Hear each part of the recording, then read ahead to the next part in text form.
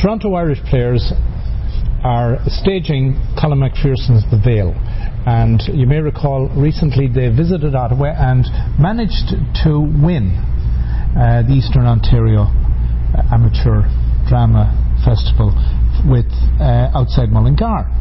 So opening night down Toronto this year is The Vale, and it's about to commence a run which will run until the 7th of October, and I'm looking forward. I'm going to have a chat first of all with Kelly Marie and Murtha, and Kelly is Madeline in The Vale. Kelly, thanks a million for coming and having a chat. You're welcome. The Vale, tell me a little about it from Madeline's perspective. It's a ghost story, but I think it's more than it's a ghost within ourselves. So not just an actual ghost, but our own ghosts that keep. She's haunted, an internal haunting. Yes. Appropriate that we're getting haunted, as we said. Did you do that?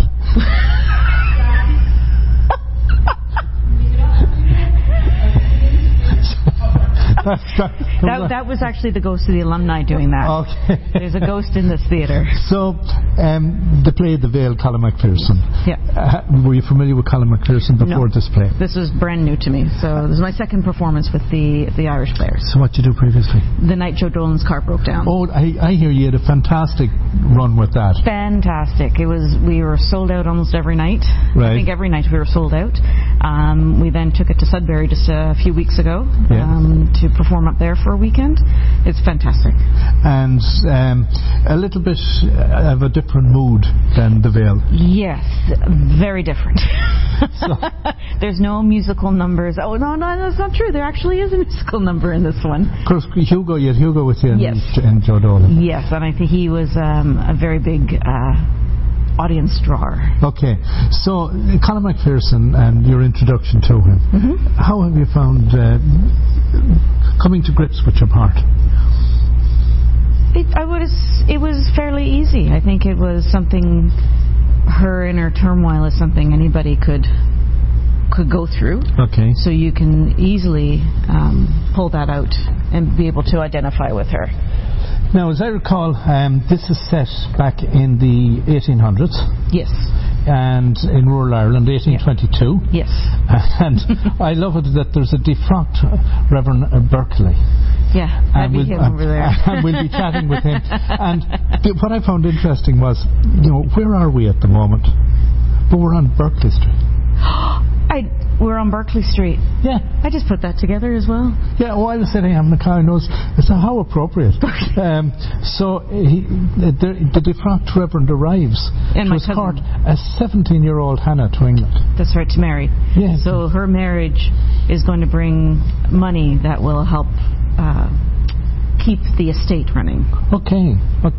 So in the relationships between Hannah and other people, where does Madeline fit in then? Well, I'm her mother. Okay. And Reverend Barclay is my cousin. Okay. Right. And his friend Odell is a friend of his. Right. And that's just the family. Everyone else, they're all in the wings. Yes, there are the helpers of the estate. They're downstairs. Is it a bit of an upstairs downstairs? No. Okay. No, actually, it's very. Well, you'll see. Okay. So, what brought you to the Toronto Irish Players? I'd heard of them before. Yeah.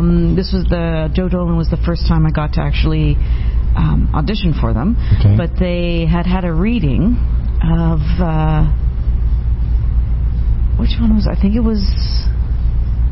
They had a reading for a previous one. Yes. Yeah. And I can't remember now which one it was. It's gone on my mind. Anyway, so I read that, and then when they held the auditions, I made sure I came out and auditioned for them. So what's your appeal? What appeals to you about Irish theatre? Well, my dad's side is Irish. Okay. There's an Irish proponent there. Okay. My husband's family is from Ireland as well, so there's a connection there, I feel I have. It's not the deep, dark past of the Irish or anything like that, no? No. More I like the music and the... But it feels very much like family here. Okay. Yeah. Okay. So, for the Toronto Irish Players, given that this is your second one, how long have you guys spent having to rehearse this to bring it to where you're at? Well, we started rehearsing in July. Okay. So July, August, September. So 2.5 months, maybe. Right. Yeah. And are you bringing it on a circuit? I don't know. It would be nice if they asked us to, but this is quite a set to actually take somewhere, unfortunately. Right. With Joe Dolan was quite an easy set to take. It was just like a bar and a table and chairs, so that was easy. So going back to your part as Madeline, what would you say would be the most challenging aspect of the role you're going to be playing?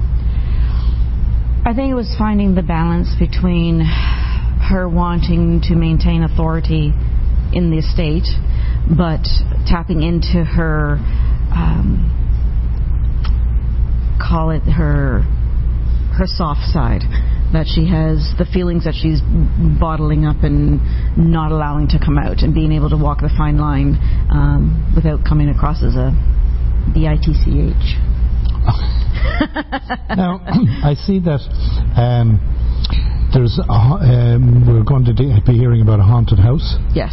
And a seance. Yes.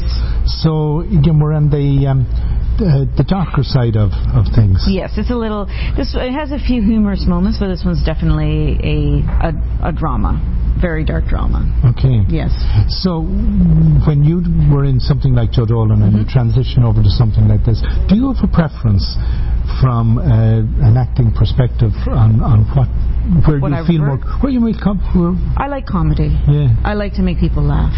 I think but this has been thoroughly enjoyable in exploring the characters and exploring this family and their dynamics. Right. But I do like comedy. So when you're on stage for something like this, then, is it harder to sense the pulse of your audience than with the comedy? Because with the comedy, you're going to get laughter giving you feedback. Yes. Whereas with this, the audience, I would imagine, we're going to be very quiet. Very quiet. But you can tell when an audience is listening to you. If you have the absolute silence, then you know you have them listening and you have them in the palm of your hand. It's when you can hear a little rustle here and there that they're distracted, or they're not paying as much attention to you as they should. Right. So with a drama, you really want the silence. You want them to be soaking in exactly what you're saying. And then likewise with the comedy, if you're getting a laugh, that it would be kind of like getting a shot of adrenaline. Yes. For a drama, does the silence give you the shot of adrenaline? It can, yes, it can. You can, but you're also feeding off of your fellow actors too. Okay. I think you're relying on them much more to keep the pace going and keeping yourself focused if you're doing a drama and you can't see or hear your audience. Right. Well, I want to let you get into your character. Thank you. Because Kelly Marie, I know for something like this, it does take a little bit of time to step back and get into the zone. Thank you, yes. And I really appreciate you taking a few minutes and chatting with us. Thank you very much. And should I say break a leg? Yes, you can say break a leg. Break a leg. Thank you.